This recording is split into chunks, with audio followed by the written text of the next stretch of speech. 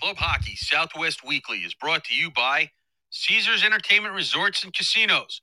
Nationwide or worldwide, there will always be a Caesars Resort in the center of the action. Boost Mobile, everything you've always wanted in a mobile carrier. By Jesse Ray's Barbecue in Las Vegas, championship taste for lunch, dinner, or a pregame feast. Behind the Mask and BehindTheMask.com for all of your hockey needs on ice or in line. By OxyPow, our chemical-free line of cleaning products gets the funk out of your equipment or office. Visit us at oxypow.com. UNLV Hockey, ACHA D1 Hockey, world-class city. By M-Drive, take our short quiz at mdriveformen.com and see which M-Drive fits your lifestyle. By Summer Skates, show off your team pride with shower shoes and koozies for the whole squad.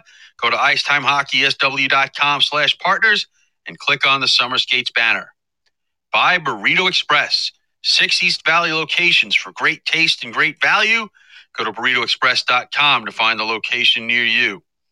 And by the University of Arizona Wildcats. Club Hockey Southwest Weekly is a part of the IcetimeHockeySW.com network.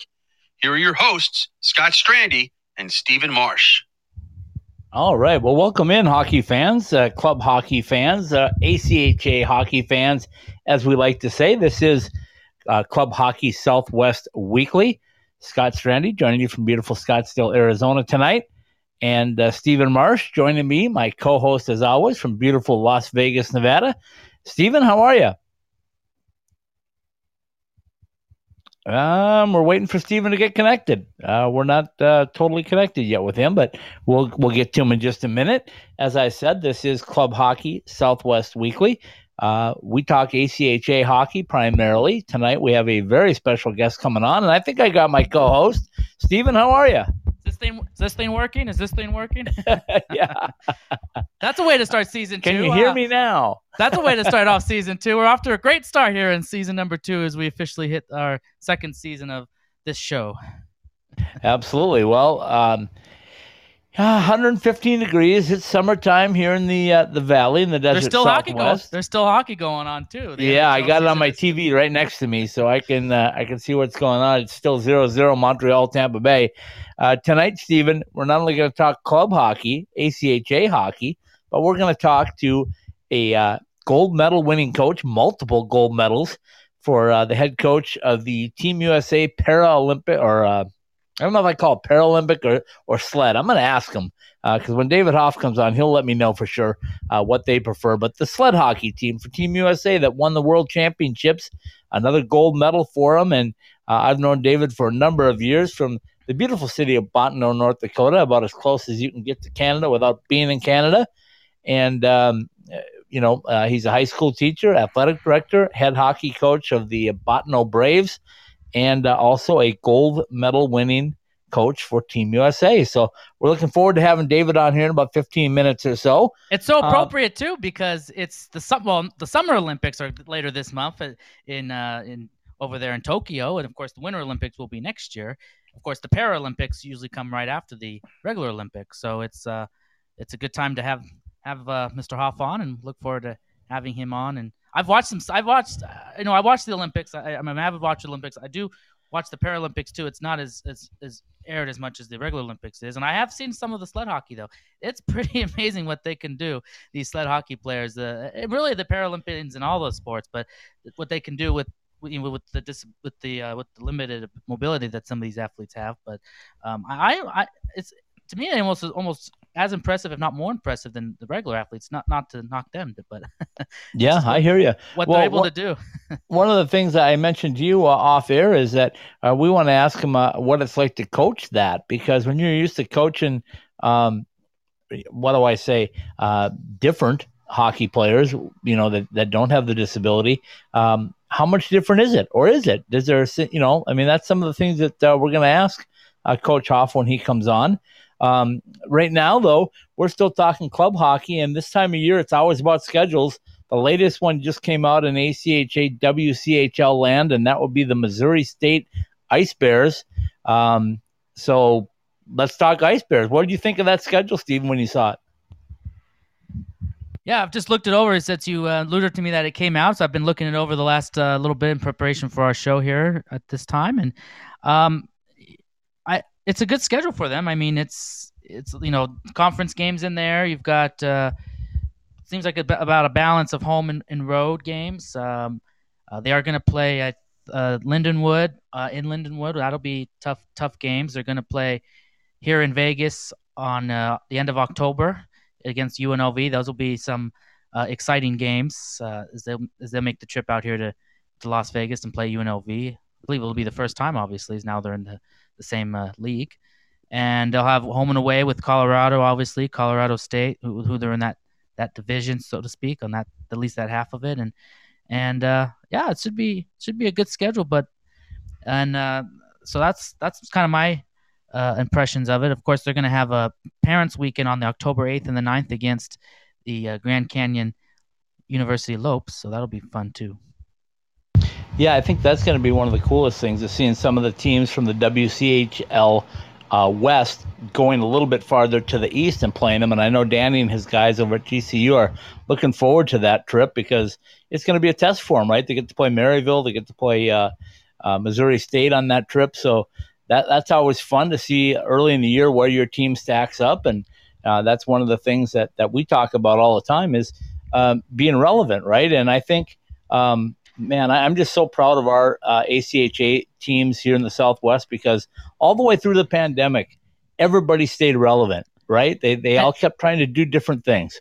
And not only stay relevant from Missouri State, they actually did get to play a season. At least, they did get to get games in this year and go to the ACHA tournament. So it'll be interesting to see how they do, having that, if they had any sort of leg up, being able to play a season, well, half a season, however long they got to play. I think they didn't get to play till January, but they still got some games in, and they got to go to the ACHA tournament, and now we're going to have this full ACHA season, and against some of these other teams in the league and that didn't get to play a season, but still trying to stay in shape, and we'll see how that fares. We'll see if that gives Missouri State any sort of an upper hand, as they've already, as I said, got to play last season when some of these other teams did not. Well, we know one thing. The competition level has increased dramatically here in the Southwest and in the WCHL. And Commissioner Chris Perry's told us a number of times that he thinks his league is going to be, if not the best, one of the best or competitive-wise. And whoever gets out of there and ends up in the national tournament, and we suspect it'll be more than 2 or 3, it might even be 4, teams that come from the WCHL, that they will represent well in the national tournament. So as that saying goes, a high tide raises all ships, and that's definitely happening here out west. Yeah, I mean, we've said it before. Yeah, you're right, and we've said it before too. I mean, this league is good, and having these teams come in UNLV, Grand Canyon, and Utah, being able to join in and make this league even better than it already was, and setting up this sort of 2-5 team West and an East sort of thing, and cuts down on the travel too, which I know the teams will appreciate more, and more of a balance there. So that's going to be cool, and now you're going to be playing more teams than you're going to be playing more conference games, so to speak, or league games, but that's still going to be very good, tough competition. And we've seen in the past these multiple teams from this league make the ACHA tournament, and I would imagine that will certainly take place again this year. We'll see 2, if not 3 or more teams in that field next March. Okay, well, we know a couple of things. We know the schedule is out for UNLV. We've got that up on our website. We're working on Missouri State's right now. I'm sure the rest of them will be coming rather quickly down the pike, if you will, because it's time, right? I mean, it's time to start making those trips and those plans and the schedules, and your guys want to know when they're going to be on campus. I know GCU has posted their schedule about tryouts and everything, so it's getting close. I mean, it's July right now, so GCU, the end of August. And GCU, we know their schedule too, in a way, and in regards to, we know what games they're going to have at home and what games they're going to have away, who they're playing. We don't know all the dates yet of that, but they've put that out there. And as you mentioned, UNLV has their schedule out. We talked with Utah's AJ Bolden a couple weeks ago, and he kind of gave us a couple of hints there, at least their first couple of games, and when that's going to be, and at least gave us some insight on their schedule. So yeah, we're starting to kind of the puzzle's starting to come together, and hopefully within the next month or so, the puzzle will be put together, and then we'll have more of an outline. Let me tell you, when that puzzle is put together, you and I are going to be busy because there's a lot of hockey going on, and that's going to be quite a schedule we're going to have to keep track of and bring to the people every Wednesday night, all the updates and things like that. So we look forward to that. One other thing, and then we'll take a quick break and we'll come back with our special guest tonight. But one other thing I did want to mention, we are on a drive to get 10,000 followers on our Twitter accounts. It started today. I sent out some stuff. We're asking people to just follow us. When we get to 10,000, we've got some really good hockey prizes coming up from a couple of our sponsors. I'm not going to mention it yet because we're way too far away, but let's accelerate it. Anybody that is a follower, when we hit 10,000, well, their name will go into a drawing, and we'll give them some really great prizes. So if you're not following us at ACHA_ITHSW on Twitter, get there and follow. Make sure you stay following because we're hoping October 1 is my goal, Steven. So we're hoping by October 1, we've got 10,000 followers and we can start giving away some really good hockey stuff. What do you think of that? Well, as I texted you before the show, I've just kind of been catching up on this that you've been doing, and it's a very ambitious goal that you've set. 10,000 followers. That's a lot of followers on any social media platform. But then you counted back and said that it's 1,000 for each of our teams. So when you put it in that context, Scott, it doesn't really seem like it's too far reach of a goal. If we have each of these different teams has their following, and you look at all of their Twitter accounts, they're all around that 1,000 mark. So if each of those teams, people that follow their teams, if they want to hop on and follow us, I think we can get to that 10,000. So at first I was like, whoa, that's very ambitious. But then when you mentioned about the teams and breaking it down that way, it's very attainable. So hopefully people can help us out with that. Well, we're going to jump on it and get moving on it. Let's take a quick break, Steven. Let's come back and introduce our special guest. University of Arizona already jumped in, and as you said, well, they were the first one I asked, so let's not go too crazy on that. Well, I'm sure Paul would love us to give us praise. Paul Horst would love to give us praise of Arizona. I know how much he loves when we get to talk about Arizona and praise them for what they do and stuff. So, but you're right. Coach Berman would be the first one I would call because he'd be the first one that would say yes. So, thanks, Chad, and everybody down at U of A for jumping on board. And their Twitter account has put it out there, so thanks to them for doing that. And like I said, hopefully we're already seeing some benefits of it. Some of the guys are following us, so this is the place to be if you want to see ACHA hockey coverage in the Southwest and pretty much all of the southern half of the United States almost now. We're already to Missouri. So, okay, let's take a quick break, and let's come back and bring on the gold medal winning head coach of the U.S. sled hockey team, the Paralympic team, David Hoff, with us in about 3 minutes. Ask any hockey player in the desert Southwest, and they'll all tell you the same thing. We love going to the rink in sandals. Now you can show off your game in style with summer skates. Officially licensed summer skates are comfortable, washable, and can be designed to show off your fandom. Phil Kessel your guy? Big William Karlsson fan? Or is Austin Matthews the man? Have your summer skates designed to show off your favorite NHL player, or shout out your own game with your own number. Team discounts and customization available too for groups of 12 or more. Thirsty after getting off the ice? Our new koozies are perfect for keeping that cold one cold in the desert heat. Comfortable and durable, show up to the rink in style. An authorized retailer of summer skates, you can purchase yours through our website at IcetimeHockeySW.com.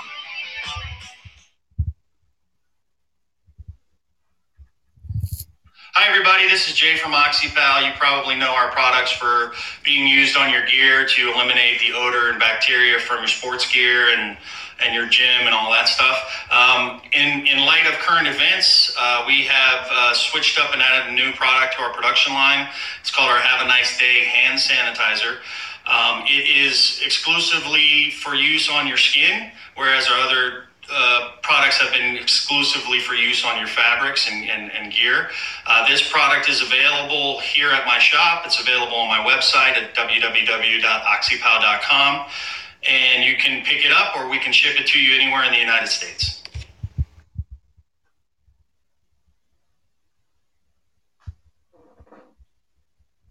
I can't wait to get to Las Vegas and check out the Fortress. Going to see the Golden Knights? No, stopping at Jesse Ray's barbecue for lunch. Oh, that Fortress. That combination of brisket, hot links, fries, mac and cheese, surrounded by offensive ribs? I'm in. Exactly. Jesse Ray's Barbecue, located at 5611 South Valley View Boulevard, right behind the Mandalay Bay Hotel. Check out their pulled pork, smoked chicken, or the fall off the bone baby back ribs. Jesse Ray's Barbecue has been voted the best barbecue in Las Vegas 2 years running. So whether it's a midday meal or a pregame feast, head to Jesse Ray's Barbecue for all their award-winning tastes.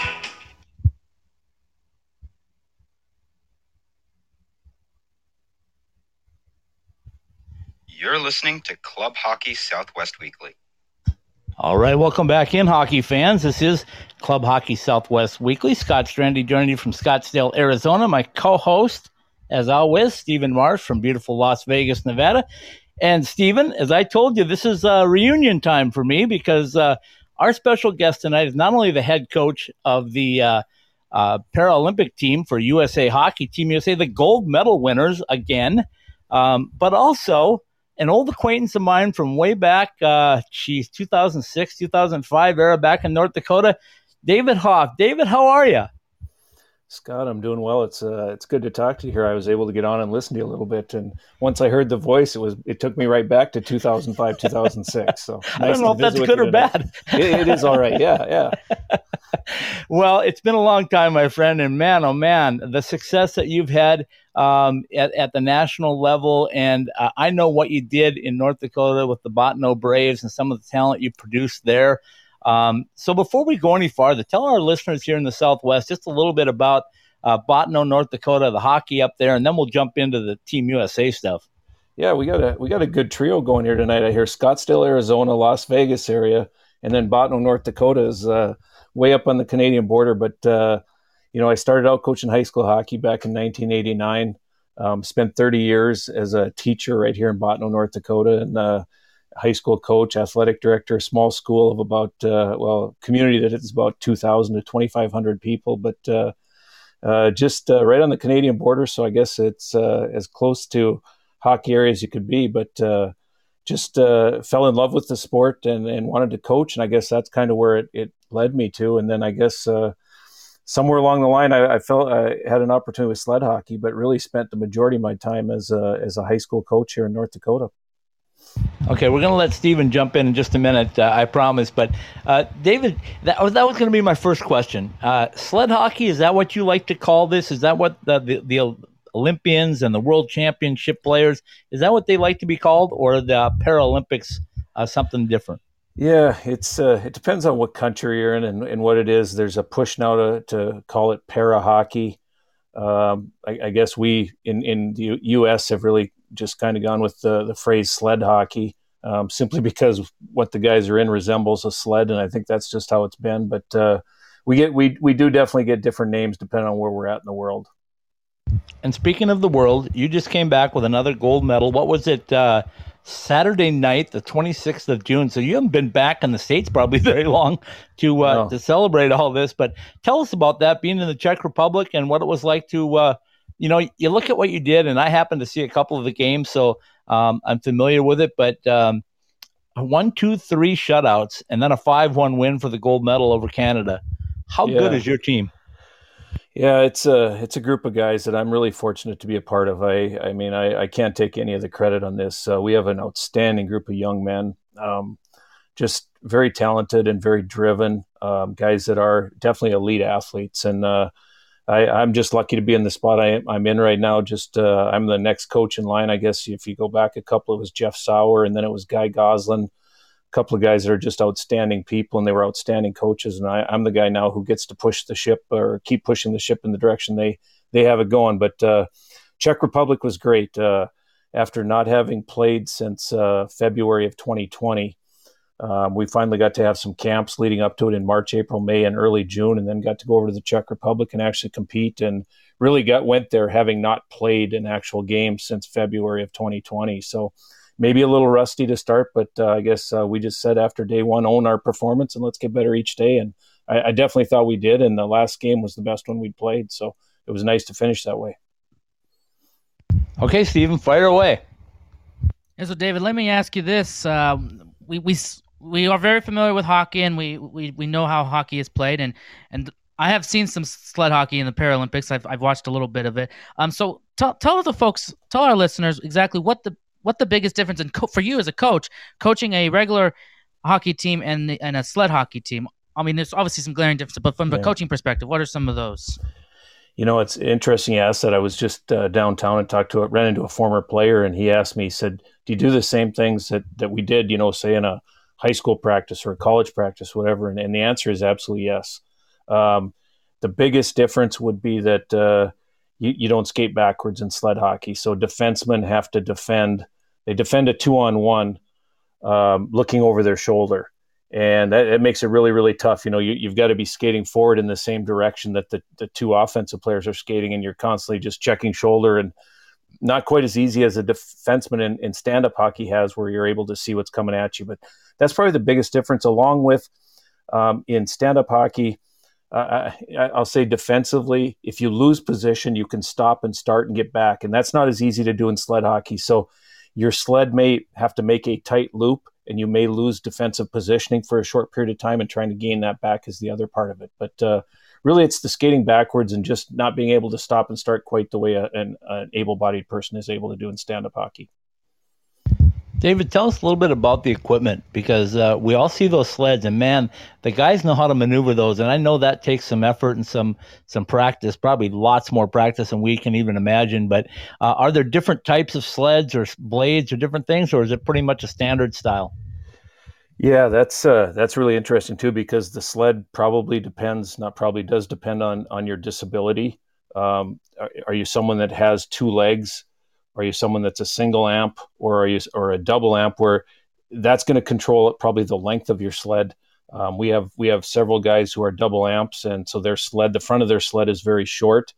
I liken it to a sports car that can maneuver very well. If you've got that short sled, these guys can turn and switch directions very, very quickly. And then opposed to our guys who have a leg or have both legs, but have some sort of disability with that.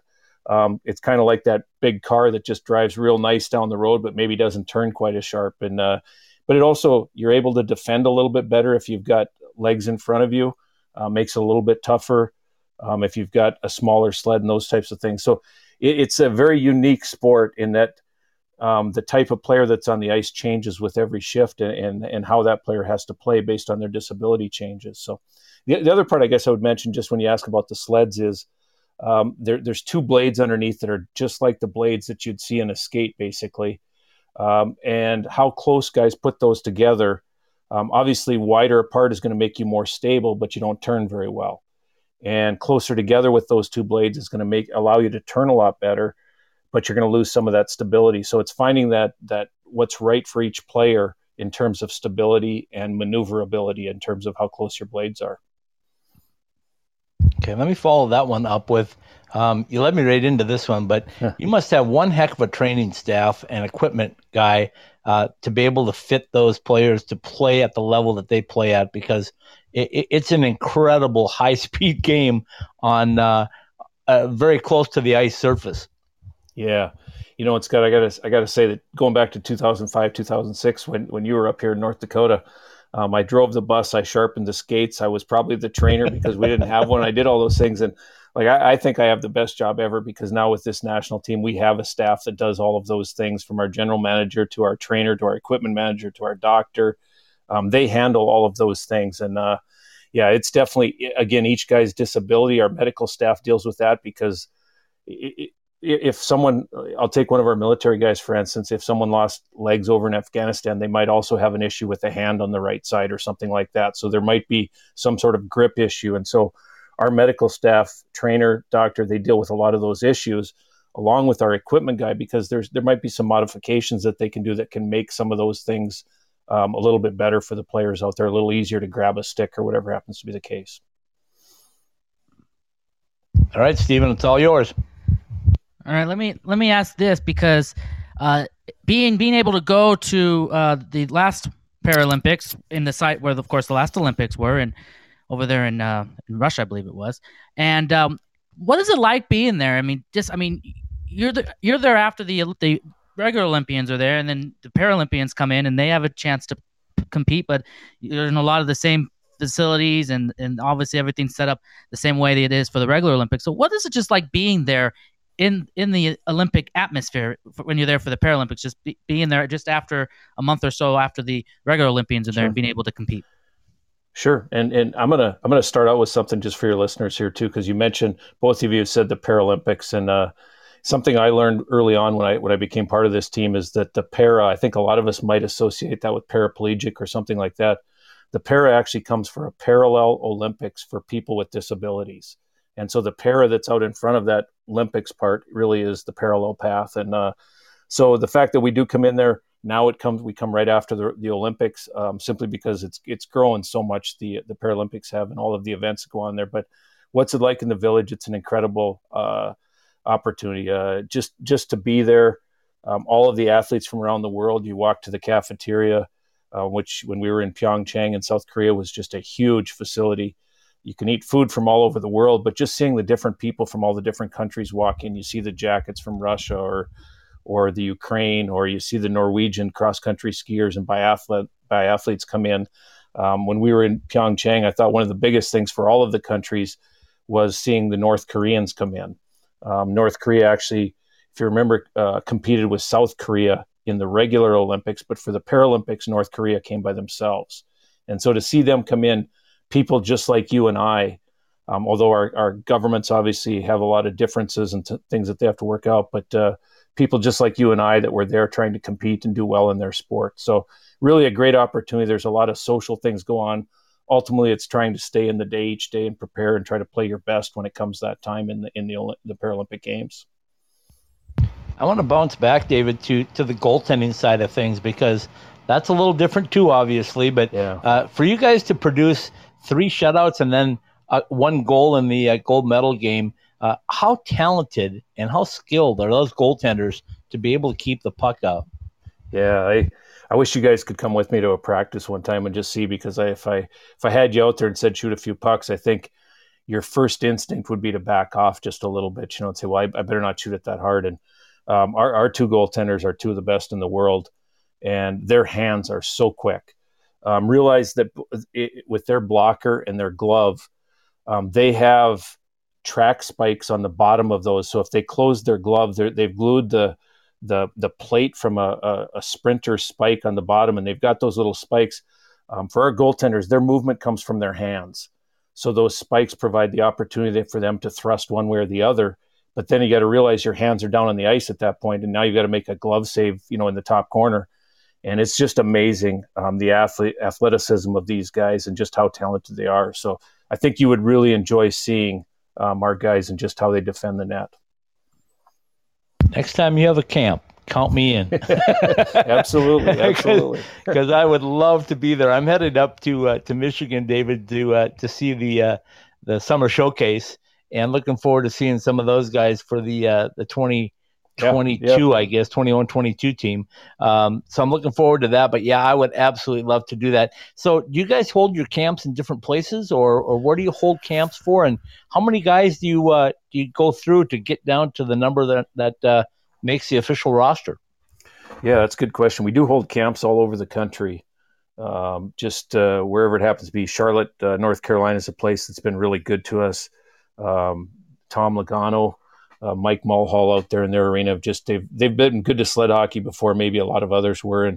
But we're in St. Louis. We spend a lot of time in Nashville now because we have quite a few guys living in that area. But the second part you're asking, just a little bit about getting to that number of 17 players. We'll have I've got to head out here in a couple of days. We've got a camp for some youth across the country in Voorhees, New Jersey for about 5 days. And then our national team players are going to come in for about 4 days at the end of that. And we'll have an identification camp where we look to probably identify 23 to 25 guys that will come back in the fall. Out of those, probably 60 to 70 guys that come in initially. Here in I guess about 10 days, we'll whittle that down to about 25, I'll say. And then in September, we'll get that 25 number down to 17, which is the number that we can carry. So it's really become competitive in this country. USA Hockey's put a lot of resources into this, and they've really tried to grow it at the grassroots level, and that's really benefiting us right now. Steven, fire away. Yeah, so David, kind of following back with the experience of being there in the Olympic side, and I said Russia, but you're right, Pyeongchang was the last Winter Olympics. But what is it like just wearing the red, white, and blue when you're there, when you're in that ceremony there? Because I think you guys still have an opening and a closing ceremony, and you participate in all that. What is that like, too? Just maybe share a little insight on just being able to represent Team USA in the Paralympics there, in as you said, with your team there. Yeah, I'll say this. This is kind of a cool story for me because we joked a little bit about where the three of us are from, and I'm from small town, USA, Bottineau, North Dakota. But probably one of the biggest memories for me was in Pyeongchang, was the opening ceremonies, and they line you up in some big, large temporary buildings, and then alphabetically, and then they start filing you out, and you're headed towards a stadium that has 35,000 people in it, and you go through the same opening ceremonies that they did really for the Olympic side of things. And I just remember we were basically entering the stadium, and you had to walk up this ramp. And at that point you were walking the path, and the cameras were on you and that whole part. And I remember them saying, "Ladies and gentlemen, the United States of America." And I'm walking up that path, and I'm thinking to myself, how did I get here? And Scott can probably relate to it because he knows I'm from small town here. But I can relate. From a guy that was, like I said, I joke about, I drove the bus, I coached the team, I sharpened the skates, I had all those things that I got to do, and here I was, that I was able to be part of that. It was just, for me, it was an incredible opportunity. And I tell myself I can't get to the point where I think I made it, because there's a lot of other people who would probably love to do what I'm doing, but I'm having a lot of fun at doing it, and I'm going to keep trying as hard as I can to keep doing this job. Well, I mean, David, I could have told you in 2005, 2006, when I first met you, that you were destined for great things because of your work ethic. I saw it right away. And the other thing that I'll always commend you on is you always took time for us media guys, even if it was a time that you didn't want to do it. You always took time for us, and I will always be appreciative for that. It's great down here in the Southwest because we're starting to really grow hockey again, and the same types of things. And I bring back stuff from North Dakota down here, and I compare things, right? I mean, there's a game in the works right now, David. I don't know if you've heard, but UND and ASU may very well be playing in Las Vegas next year at Christmas time. And that, I think, is the ultimate turn of events as far as the growth of hockey down here. So totally with you on that. I want to get back to the training part of this, though, because these guys, as you said, are world-class athletes. What kind of training regimen do these guys go through in preparing to go into these games, whether it be a world championship or a Paralympics? Yeah, it's no different than any other elite athlete. The biggest difference is the mode of transportation for our players is their shoulders. Where you and I get around with our lower body and our legs and things like that, obviously quite a few of our guys don't have that. But even then, when they're in the sled, their mode of transportation is using their arms, and the short sticks they have with the picks on them to move around. So it's really a lot to do with their shoulders. But I think just like anything else, it's become a lot more sport specific, and it's become a lot more specific to the shift length. We want to go hard for a minute. So, okay, how do we train that way? And I think that's where our guys have really done a great job, is trying to be specific with that. But that also goes back to our training staff that we have, that now is, even though they're on the volunteer side of the world, it's becoming more and more involved in terms of training our guys that way. So. All right, I got one more on that, because I asked you to come on Sunday on the 4th of July because I thought red, white, and blue, 4th of July, whatever. And you said, hey, I'd love to, but I can't because we have one of our guys getting some national TV attention. Tell us about that.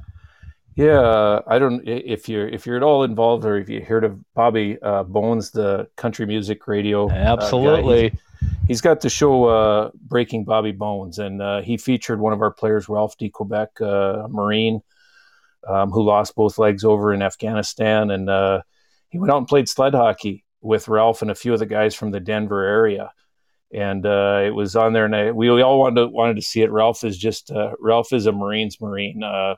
He's a very quiet man, but he's the guy that I guess we all talk about in hockey, one of those tough guys that brings his shoulder pads every day too. And when you get done playing against him, you played against him. And it was really cool to see Ralph get that recognition and Bobby Bones to feature him on on July 4th. So cool for Ralph, and certainly a man that definitely deserves that little recognition that he got that night. All right, Stephen, you got another one? I do. I want to kind of switch it to the ACHA, which is what the focus of our show is here on Wednesdays. And you graduated from Minot State. I won't say the year, but you graduated from Minot State a few years ago. And obviously Minot State has a pretty good ACHA program.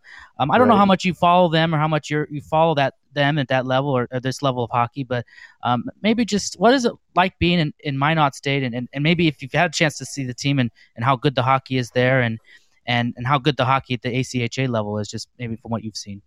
Sure. No, what I'll say is you mentioned not sharing when I was there. I was at Minot State in the 80s, and at that time there was junior hockey in Minot, North Dakota, but there wasn't hockey at Minot State. And really hockey had not made a lot of inroads in North Dakota into the college level other than the University of North Dakota, and then the junior college in the small town here in Bottineau, Dakota College of Bottineau. It was NDSU Bottineau at the time. And that was really the only two places that you play college hockey in North Dakota. And Minot State stepped up. They've got a real good hockey following in that community, and there were some of the people in that area said, we think we can make this work. And it's really been cool just to see it grow. And I say that as a guy who now isn't coaching high school hockey, but had some players that went on and played junior hockey, and then they were able to go back and play club hockey, and they absolutely enjoyed their experience at Minot State. One of them won a national championship here a couple of years ago with Minot State, and just really, I think it's just so good for the kids in our state to have other opportunities, because now Minot State has spurred on, the University of Mary and Williston State and Jamestown and all of those in the state of North Dakota that have now joined the ACHA. And that's just been great for hockey in this state. So I'm glad you guys do this podcast, because the ACHA really is great for hockey across this country. Yeah, I totally agree with you on that. And I'll give you a little insight, David. When I started this 6 years ago, I went to UNLV and was scouting their program and finding out if they had interest in being a part of what we wanted to do. And they were ecstatic. And then they introduced me to two guys from Sweden. And I was sitting down visiting with them. I said, tell me a little bit about your background. They go, well, we played hockey up in Bottineau for Travis Rybczynski. And I just about fell off my stool because they were just coming off a national championship. And I told Travis, I said, man, oh man, from Bottineau to Vegas, what a trip. Why are you still there? Right. And so when I was trying to get in touch with you, I didn't have your number, and I was trying to figure out how to get a hold of you. I reached out to him, and he's the one that gave me your email. So when you see him, you can either thank him or poke him, one of the two. Absolutely. But anyway, I remember the trips up there and the hockey that was played. And a lot of people don't know, a pretty big turned out to be an NHL star, Dustin Penner, went through the Lumberjack program up there, and I'm sure you remember his stardom in the NHL. Absolutely, and his second year at the junior college up here was Travis's first year. So Travis started out with the guy at that time was a kind of a tall, gangly, growing young man. I remember I was on the ice with him a few times that year, and a kid who very, very good hand skills, but probably his feet just had to catch up to his body in terms of just he'd grown a lot at that age, 18, 19-year-old kid. But it turned out to have an awfully good NHL career. Travis always tells me the story, David, about when Dustin came in. It was like on a Friday afternoon on deadline day to sign and get in the program. And what a deal that was! If you're a first or second year head coach, you had to love that. Absolutely, yeah. That was. I think he says that was the case. That he tried every other option he had, and it turned out that Bottineau was the best option he had. It was at the last time to get there. So yeah. Okay, so let's jump back into USA Hockey. Tell everybody how you got involved with USA Hockey, because I can remember you at coaching seminars and I did referee seminars up there as well in North Dakota. And so how does a guy from Bottineau get tied in and get a job like you got at USA Hockey? Because I'm sure it just didn't happen overnight, did it?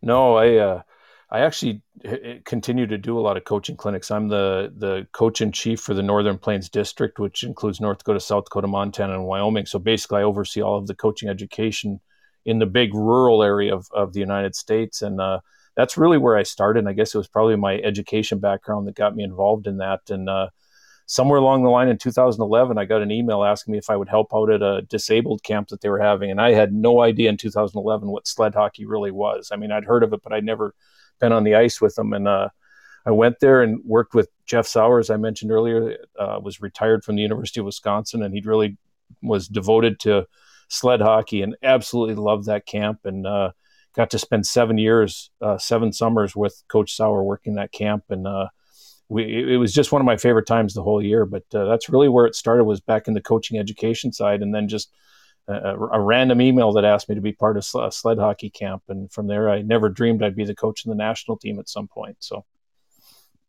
Okay, and I got one more, and then Stephen, if you got one more for Coach too, you can throw it in there. But so the proximity of Bottineau to Canada, we all know. I mean, if you look on a map, you know how close that is. So you go to a gold medal game, USA versus Canada. What's the feelings for you as a coach? It's really, I mean, I'm so devoted. I guess the United States is such a big deal, having been around this program and just seeing what our guys put in. But also just I work on the coaching ed side with some guys across the border in Manitoba that are really good friends. But I think they've been nothing but happy for us, and they think it's cool to see a guy from rural United States is no different than rural Manitoba that's getting a chance to do well with things. So really positive there. But I'll say this, another thing, I mentioned walking in at the Paralympic Games and the opening ceremonies, but anytime you win a game in an international competition and your national anthem plays at the end because you've won that game, it's one of the coolest feelings ever. And just to earn that national anthem being played, I guess, and to be played in the last game is obviously the greatest part of it, but it's just a really cool feeling. All right, Stephen, one more for you, and then I'll wrap it up. Okay, I'm going to kind of switch it to this since you know Scott from the time that you both were there in that area. Maybe do you have any Scott Strandy stories you could share from your encounters with Scott that you could share with our listeners? Because we get Scott always asks the questions, but we never get to really get deep into the life of Scott. So do you have any Scott stories you can share with us? Well, I'm going to give a good one here, and I wish I'd have known you were going to ask this, because I should have. Look out! I love it. I love it. Here we go.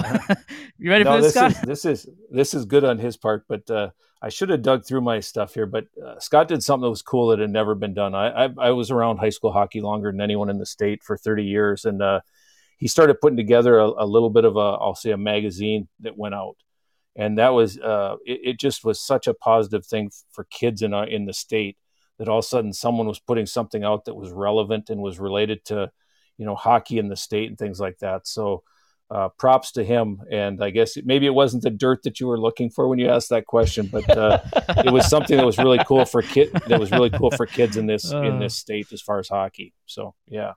Well, yeah, Scott, you got off on that one, Scott. But that's really cool. That's really cool. Good job. But Stephen, that kind of dates us both, because that was back when the internet was there, but it wasn't prevalent like it is now. And David, if I come up with paper now, people want to just run me out of town because they don't want to see any paper being used. Use everything electronic. So yeah, you're probably right. That probably transitioned to some internet things, but really, it was just so positive to see kids would read something like that, and they got to read about maybe their team or whatever it was. That was really cool. Yeah, thank you. I appreciate that. That was an awful lot of fun. So right now we're in the podcasting business, and we do a website as well, but I travel around. But I want to share this story with you. On April 5th, I left here in Scottsdale, David, and I drove 7,662 miles from April 5th till May 5th. I did it for two reasons. I wanted to brand our product, and I also wanted to see the level of hockey that was being played at different levels. So I left Scottsdale, drove to Michigan, saw the BioSteel USHL All-Star game, went down to the Frozen Four in Pittsburgh, came back from Pittsburgh to Denver, watched some AHL hockey, went from there to Kansas City or St. Louis for 6 days and watched ACHA National Championship at the D1 level. Then went from there down to Texas to see the Under-18 World Junior Championships. And then went over to Allen, Texas, and saw ECHL hockey, and then made my way back to Arizona. So April 5th to May 5th, I pretty much covered it all. But one of the things I saw, and I want to get your opinion on this before we let you go, is that I saw the level of hockey from, I'm going to say, 16 to 24-year-olds really, really tighten up, much more than I even anticipated. The levels seem to be just intensely close. Have you seen that too, where the caliber of play at all levels has just gone crazily upward? Yeah, I have. And, I'll give you this story because you said you're going to the World Junior Summer Showcase here coming up. And I was at that 2 summers ago. And it's one of my favorite experiences I ever went to because it was a little bit of summer hockey. So it wasn't overly structured on the defensive side. So you got to see the offensive skill that these young 16, 17, 18, 19-year-olds have. And what the U.S. has done is just, it's incredible right now where the skill level is of these players. And it was absolutely fun. So when you say you saw that in your 30-day journey across the United States, doesn't surprise me at all. It's the product of having done the right thing now over a period of, I'll say, 12 years, 13 years, something like that, that USA Hockey's really been pushing the ADM and what is the right thing at the right ages and trying to get that out there. But it sure is fun to see kids that are at that age that are as skilled as they are and can do the things they can do in hockey. It's a lot of fun to see where it's going.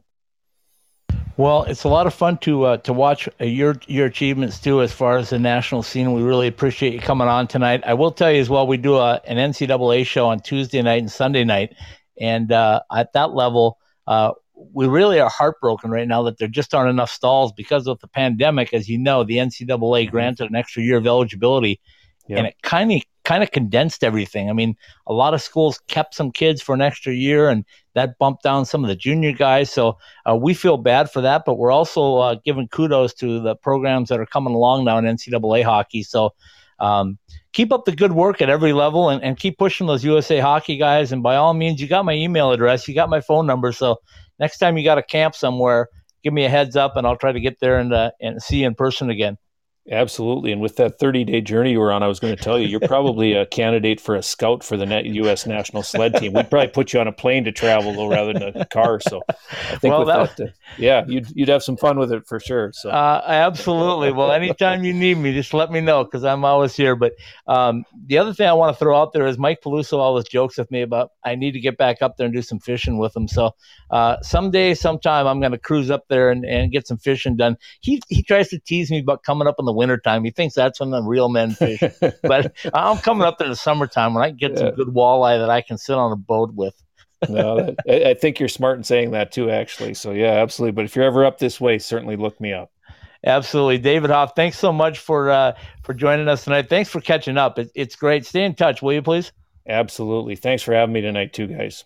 Absolutely. That's David Hoff, the head coach of the Team USA Paralympics and World Championships sled hockey team. We appreciate him coming on all the way from Bottineau, North Dakota tonight. We're going to take another quick break. Stephen and I will be right back to wrap up another episode of Club Hockey Southwest Weekly. UNLV Rebel Hockey, located in fabulous Las Vegas, Nevada, is proud to partner with Ice Time Hockey Southwest. As a premier ACHA Division I university, UNLV offers a unique chance to play college hockey.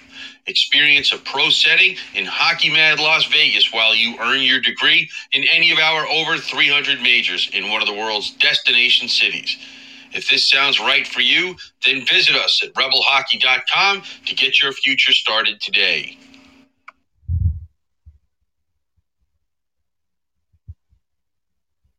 Your hometown hockey team, your Western Collegiate Hockey League champions, your Arizona Wildcats. Tickets for Arizona hockey are now on sale. Support your Wildcats as they battle ASU for another Cactus Cup championship and more at the Tucson Arena. Your hockey team, your Arizona Wildcats. Call 791-4101 for tickets now.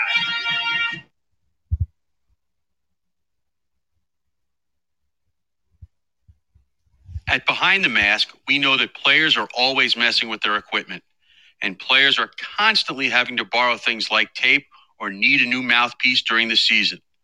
Point is that just because you are fully outfitted to start the season, that doesn't mean you're good for the year. Make sure you are always supplied with all of the hockey accessories that you need by visiting our stores or behindthemask.com. Whether it's an extra mouth guard, wheels and bearings for your inline skates, or extra rolls of tape for your stick, at Behind the Mask, We have all the little things that can make your time at the rink go smoother. Go to any of our Three Valley locations or online at BehindTheMask.com.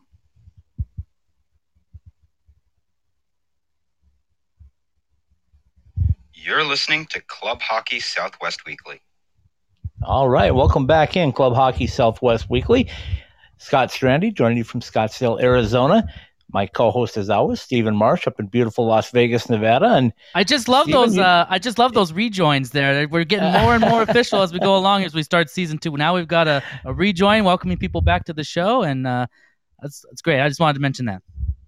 Yeah, we appreciate that. We're trying to get better and better as we go. And you know my drill. Every time we have a guest on, I want to get your opinion because I've known David for a long time. We haven't been able to stay in touch, unfortunately, and that's kind of a bummer because he is really one of the best hockey minds you'll ever meet. And he's serious when he says he drove the bus, sharpened the skates, he did it all. And yet every time that I would go up to Bottineau, where I lived, it was probably about a 60-minute drive. And sometimes in the wintertime, it was a miserable drive because it was snowing and cold and blowing and everything else. But David would always make time. And, his success with the sleds or on ice or whatever it may be is no surprise to me at all. And what a great guy and deserves all the accolades that he's getting right now. I know he'll step back and say, hey, it's not me, it's the guys. And everybody says that. But, you're the guy in charge. You got to put the right guys in the right places to be successful. That's what a coach's job is. So just your thoughts on David Hoff and what we heard tonight.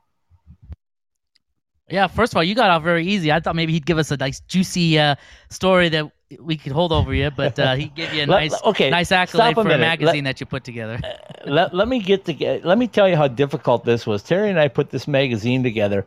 We had 2 laser printers that we came out with a color magazine, so we didn't go to a print shop. We put the stories up and the pictures up, and then we printed them out on a laser that came out about 40 pages. And we stapled them together for ourselves and distributed them ourselves around North Dakota. Now, I know North Dakota is small, but it's still a big state distance-wise.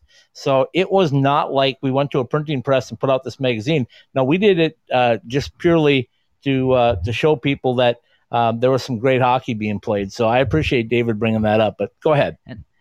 Now we have the internet, we have social media, so it makes it a little bit easier. Maybe it's more difficult. I don't know to put together that sort of stuff. But anyways, I just think it's great to be able to hear from somebody has been able to experience the Olympic atmosphere, even though it's Paralympics, but you're still in the site where the Olympians played and the month or so before, and you get to hear those stories.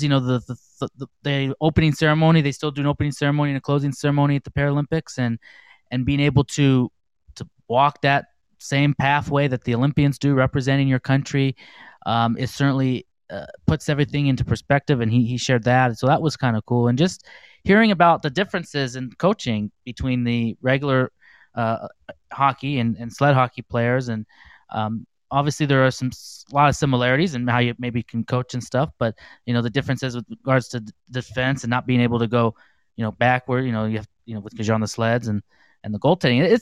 And also, like we mentioned about the equipment people and all the athletic trainers, because it's got to be it's a really tough job just at regular hockey, but having sled hockey, there's so many more elements to it, obviously, with people at different level of what their disability is and having to manage that, and the equipments, maybe different equipments, and having to keep all that in shape. And so a lot of credit goes out to them too. So it's just it's really cool when you can get somebody like that on and has this experience and that certainly has the time that he's been able to spend with this U.S. sled hockey team and the other things he's done too. But it's really cool, and it was cool to have him on, especially we just had 4th of July. You said you tried to get him on the 4th of July show, but he had other things, which was cool. And then we got him on our show though a few days after, and of course we have the Summer Olympics coming up too, so it all kind of just coincides. And then the Winter Olympics will be next year, of course, and hopefully the Paralympics will be right after that over there in I forget where it's at, but in Tokyo. No, Tokyo's where they're at this year. I'm confused. I have to look up where all these Olympics are. There's so many Olympics coming. Beijing, China. There we go. Beijing, China. Beijing, China. There we go. Okay, so anyways, go ahead. Yeah, and of course, David, like I said, is so versed in all kinds of levels of hockey. He's involved in the district coaching part of it for USA Hockey. So that means the regular skating hockey and the sled hockey. He's got his hands in all of it. And I don't care what you say. When your team goes, let's see, first round 4-0, second round 8-0, semifinals 9-0, and your gold medal game against Canada 5-1. You're doing something right from the coaching level. So, like I said, kudos to him. I do want to throw this out too for all the Vegas and UNLV people is Travis Rybczynski is the head coach at Dakota College in Bottineau. He is the one that had Eric Idison and Victor. And why am I forgetting Victor's last name? Victor Brask. And Eric. Yeah, Victor Brask. How can I forget that? Okay, that's okay. Victor You forgot that. You forgot. I forgot my Olympic city. So we're all. So anyway, Victor Brask and Eric Idison both played for Travis and won a junior college championship back then when there was such a thing, and then came down to UNLV and were mainstays in the startup of the restart, I should say, of UNLV hockey and getting them to where they are today. So that little tie-in was cool. And like I said, I reached out to Travis right away, and he immediately got me in touch with David and we can get him. I'll tell you one quick story if you want to know something that was funny and sad at the same time. Travis's team in Bottineau, when I was up there, was planning a trip to play a week-long trip out on the East Coast. And a couple of the games are going to be played at the Olympic Arena in Lake Placid. And he invited me to go along, and I was all set to go. And they had a very early morning flight out of Minot, and I lived in Minot at the time. And I got up. It was very early morning. I got up a little bit late, but I went out, and my vehicle wouldn't start, as what happened in the Great North. So by the time I finally got it started, raced to the airport. They had already checked in. The plane is about ready to board, and Travis is on one side of the gate, and I'm on the other, and he's holding my ticket, and he's going like, come on. And the gate agents and security would not let me through. So I missed out on a trip of a lifetime to travel with him and his team through the Northeast. And, something I'll always remember.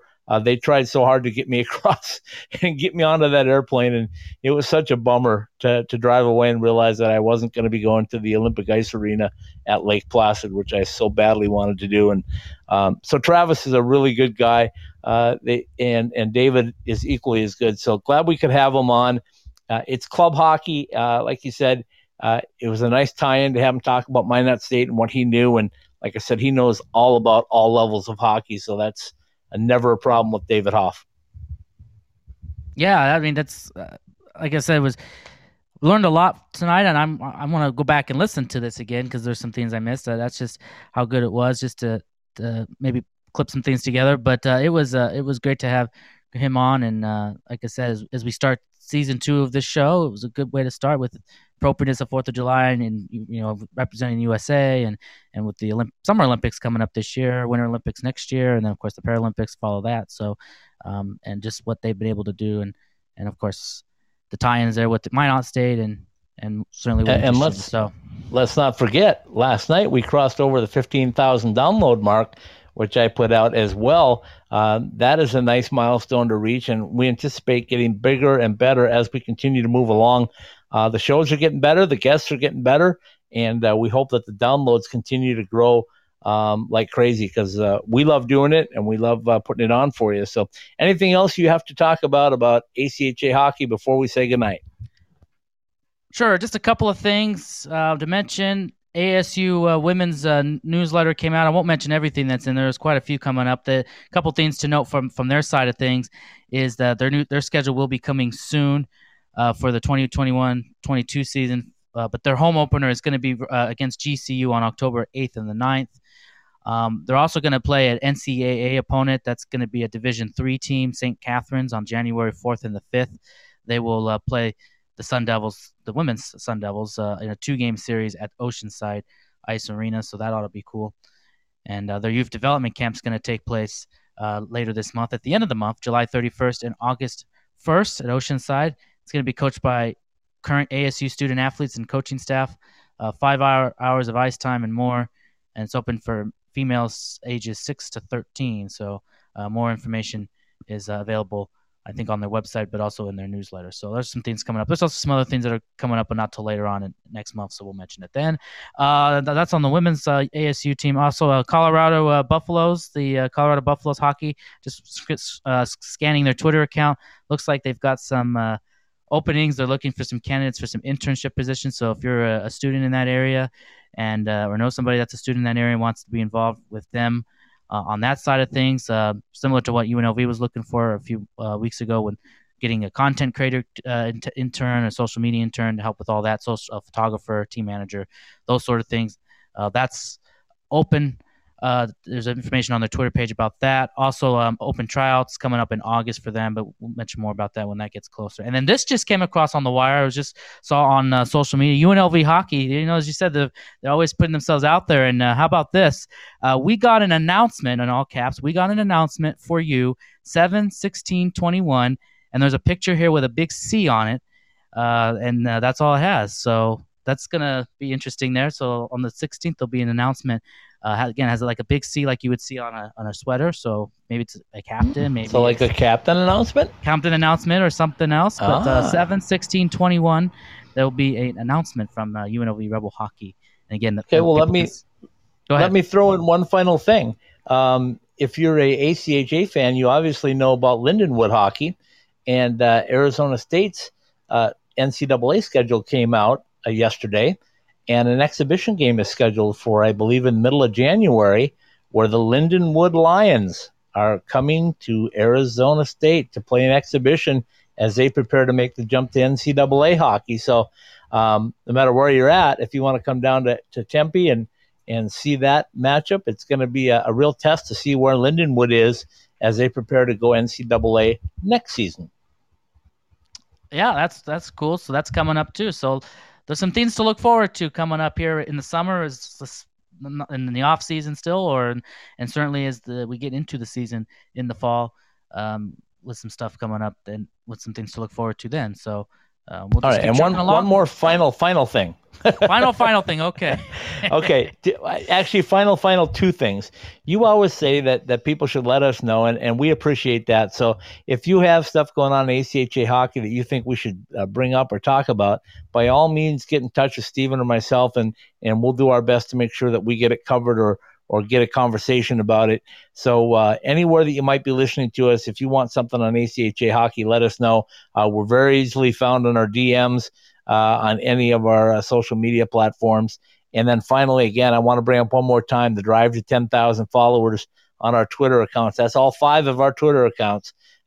Prizes coming when we hit 10,000. So if you want a really nice prize, and I promise you they're really nice prizes, then make sure that you get us to 10,000 sooner rather than later, because when that happens, the very next day we're going to make some announcements. So that's the incentive drive. We're going to start putting it out there everywhere that we can, and we ask for all of you listening to continue to promote us and get us. It's easy. It's a click. It's a click to follow and click to retweet. So make sure you get it done. Stephen, take it away.